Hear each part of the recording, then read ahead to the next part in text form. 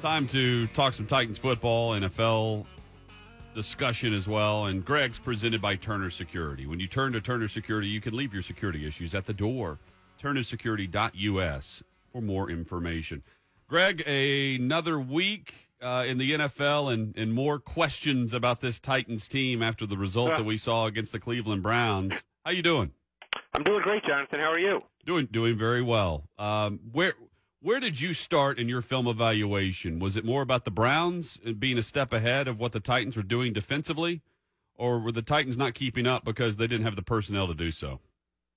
Well, I started by looking at the Browns' offense versus the Titans' defense because ultimately that was the story of the first half. Now, 2 turnovers certainly do not help, and we know that the Titans are not necessarily built philosophically to play come-from-behind football. Right. And when you see a half like that where the opposing quarterback throws for 290, to me you've got to look at individual plays because there are a number of big plays.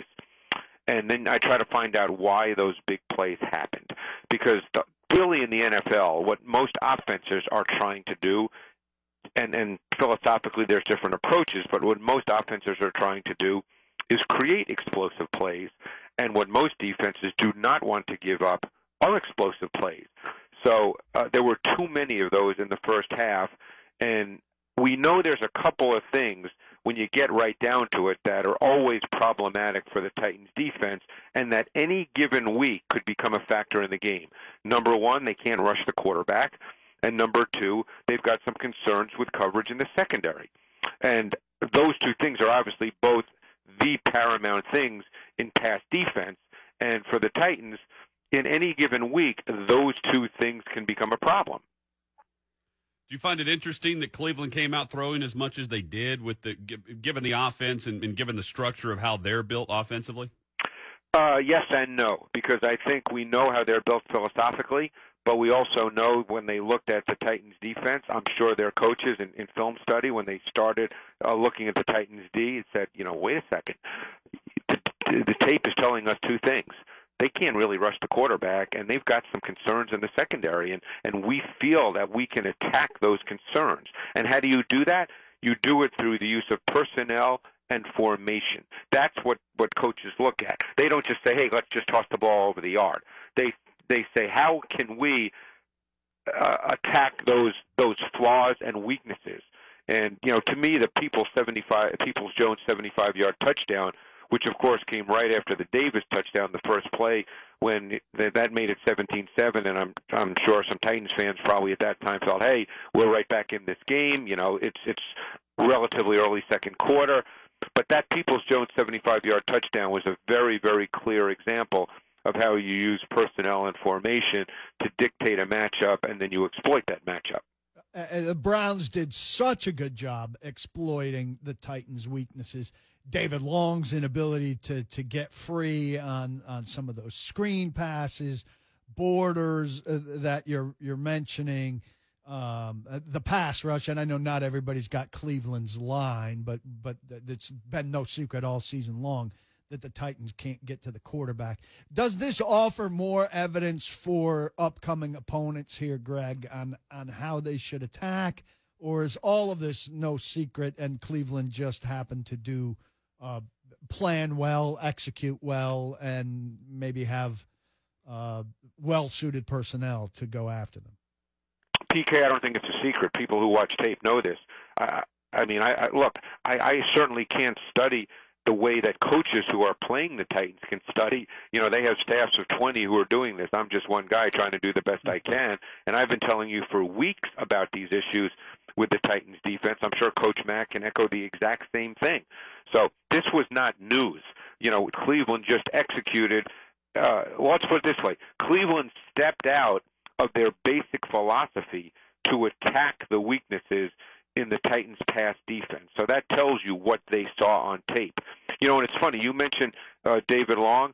I assume you're referring to that Chubb 26-yard screen reception on the second possession of the game. Yeah, where he ran into an offensive lineman. Right. There was another one, But that's a perfect example, again, of formation and personnel and formation setting that up, because that was a play where they had a closed formation to the boundary side of the field. that was, in a sense, the strength of the offensive formation. And they had a screen concept back to the field. And Long was man-to-man on Chubb, and he was the only defender there because of the personnel in the formation. So there was nothing he could do. He was the only defender there, and there were two offensive linemen that got out in front. So that wasn't Long doing a bad job. That was Long just being beaten by the design and structure of the play. And speaking of design and structure of plays, I've never seen a team more fooled on play action than the Titans were many times in this game with Baker Mayfield. Is he a quarterback you watch that's great with play fakes? And where is this Baker Mayfield more of the time? He was great on Sunday. He shows flashes of this at times. What did you make of his play, and what led to this against the Titans? Well, you mentioned the play action. When you play the Browns, you're very conscious, particularly when they line up in base personnel, which they do. I mentioned the Peoples-Jones 75-yard touchdown. They had 3 tight ends on the field. So when you play the Browns, based on your film study and then their use of personnel and formation, you're anticipating the running game. So when they play fake, you're reading your run keys. It's all based on that, and that's how you react. But getting back to Baker Mayfield, he has games like this. This game, he was incredibly decisive. He played within the timing and structure of the offense, and his ball location, which can be erratic, but was a strength of his coming out of college. His ball location, Chad, in this game was really, really good. But it was such a well-schemed passing game against the Titans' defense that the reads were pretty easily defined, and therefore the throws were defined. But you still got to make them, and he made them. Greg Cosell with us, presented by Turner Security. We've been talking a lot here about Corey Davis, but in this game and throughout the season, it sure seems like Arthur Smith is just really good at calling stuff, designing stuff, and looking to it at the right times that gets both Corey Davis and A.J. Brown the ball on the things that they do best. Yep. At the right times. How good is Arthur Smith at this? Yeah, well, Corey Davis, we talked about this, I think, even in the summertime, that Corey Davis, to me, is at his best running crossers. Because he's a big, lanky wide receiver. He's not a burner, but he's got good speed and good build-up speed. So what you want to try to do is get him the ball on the move. And they do that exceptionally well. They run a ton of crossers. They run the post-cross combination where he runs the crosser and Brown runs the post. That, to me, is what Corey Davis is really good at, getting him the ball on the move. And in this game, obviously, first of all, he's not going to get this many targets every week. They had to throw the ball more than they want to. But his numbers now have been jacked up pretty good, where it looks like he could get 1,000 yards this season. But no, they obviously had to throw the ball more than they wanted to in this game. I actually think Tannehill threw it well. I don't think there was anything wrong with their offense given the nature of the way the game played out. It's not the way they want to play offense. Henry only had 15 carries, and I'm assuming because Humphreys just went on IR, correct? Yeah, more concussion problems. Yeah, and because even in the third quarter and through much of the fourth quarter, being behind and having to throw it, they were still playing with 2 tight ends on the field a lot. So that told me that something was up with Humphreys. So I guess they don't have a ton of confidence in Batson. They don't feel like they have a third wide receiver that they feel really good about right now. Though he did make 2 big catches. So in general, we talk so much about the need for coaches to use guys towards their strengths, stay away from their weaknesses. Arthur Smith clearly understands A.J. Brown and Corey Davis. Oh, for sure. I mean, I agree 100%. I mean, we know what they try to do with Brown very often. They try to get him the ball on those bang play action inbreakers where he can use his strong run after catch ability. I thought the 40-yarder on which I think was on their first TD drive. I think it was immediately followed by the Davis touchdown. 2 in a row. I thought that was a really good play call, understanding that the Browns love to play cover 4. It's one of their foundational coverage concepts. And I thought they did a really nice job with the combination of Davis working vertically from the slot and then Brown running the post outside of that. So Davis eats up the safety to that side, and then Brown runs the post versus a corner that's playing outside because it's a zone concept. Greg, when a team trails by 31 at halftime, we know they're going to be throwing it a lot in the final two quarters. How did you think the Titans' offensive line held up against Cleveland's pass rush and Myles Garrett? For the most part, pretty well. I thought that's one thing that stood out watching the tape. Obviously you've got to throw it a lot. Garrett had that one sack. I guess it was in the fourth quarter. That was the sack that really ended the game because that final drive of 15 plays, they were not going to win the game at that point. But that sack was on the drive right before that ended it, and he did beat Quisenberry. But I think for the most part, they held up pretty well. What do you make of Jacksonville? One win, but whenever I'm looking at the final scores, I'm seeing who has possession late in the game. Jacksonville's in games. Yeah, they're competitive. I think that offensively, they're playing Glennon now. I assume he's going to go again. This will be his third start. He's been announced as the starter. Yeah. Yeah. So, he's a professional quarterback. I mean, I don't think he played particularly well this week. I watched that tape. And even when he's playing well, I think that there's a mechanical element to his game. I think he can function effectively in clean pockets. You need to make him feel pressure, get bodies around him, force him to speed up his decision-making and his mechanics. But that becomes an issue versus the Titans, who've not been able to generate any kind of meaningful pass rush. I don't think Glennon was very good mentally in this past game against the Vikings, and that surprised me because the Vikings are not necessarily that difficult tactically.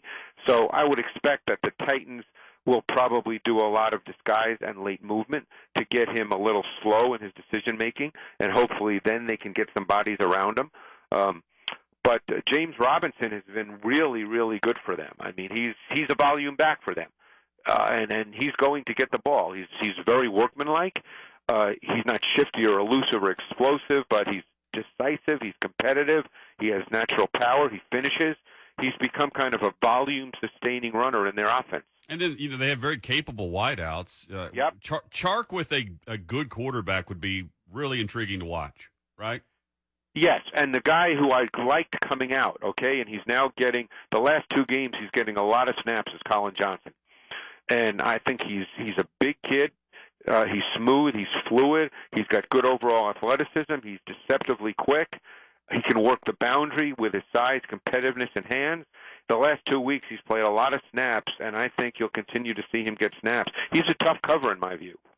How are they using Laviska Shenault? Is it like he was used in college?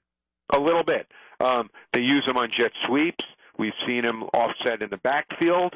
He'll run routes just as a regular wide receiver. So he is used. You want to get him the ball where he has room. And that's why the jet sweeps. That's why using him. Look, they did a toss sweep to him when he was offset in the backfield. You want to get him the ball where he can generate velocity and power because he's about a 225-pound guy with a lot of power who can run. So you'll see him used in that way. So sacks per play, we're seeing the second worst team in the league statistically is Cincinnati. Is Cincinnati as bad rushing the passer as the Titans? Is that close? Are the Titans clearly the worst pass rush team in the league? It's hard for me to make lists like that, PK, but I mean, I can just tell you sense. The Titans can't rush the quarterback, so they're not good at it. I mean, you either can or you can't. There is no list, right, Greg? Right. They can't. They don't rush the quarterback. They don't. And again, it's not. Even though they're very low in sacks, I think they only have 14 for the season. It's not the sack number per se. It's they don't speed up the quarterback. Yeah. I remember having a really good conversation years ago with Dick LeBeau about pass rush pressure, and he's the one who really brought that to my attention because fans always look at sack numbers. And LeBeau said to me, it's not about the sacks, it's about speeding up the quarterback. And the Titans don't speed up the quarterback. You know who can rush the passer? The New York Jets. How about that final play? Oh, stop it. Come on. Come on now. That's a layup. Come on. They were speeding up Carr. They did speed up Carr. He sped that ball right down the field. He ran right up into the pocket. They sped him up. The play before, though, he overthrew Aguilar, who was wide open. Yeah, that was the second most important play of the game. That's right. Hey, what are you featuring this week on the matchup show, Greg? The matchup show, our big game this week, the B block section will be Pittsburgh and Buffalo, because I thought Josh Allen, and I've watched every I think I've watched every snap of Josh Allen since his last year in Wyoming.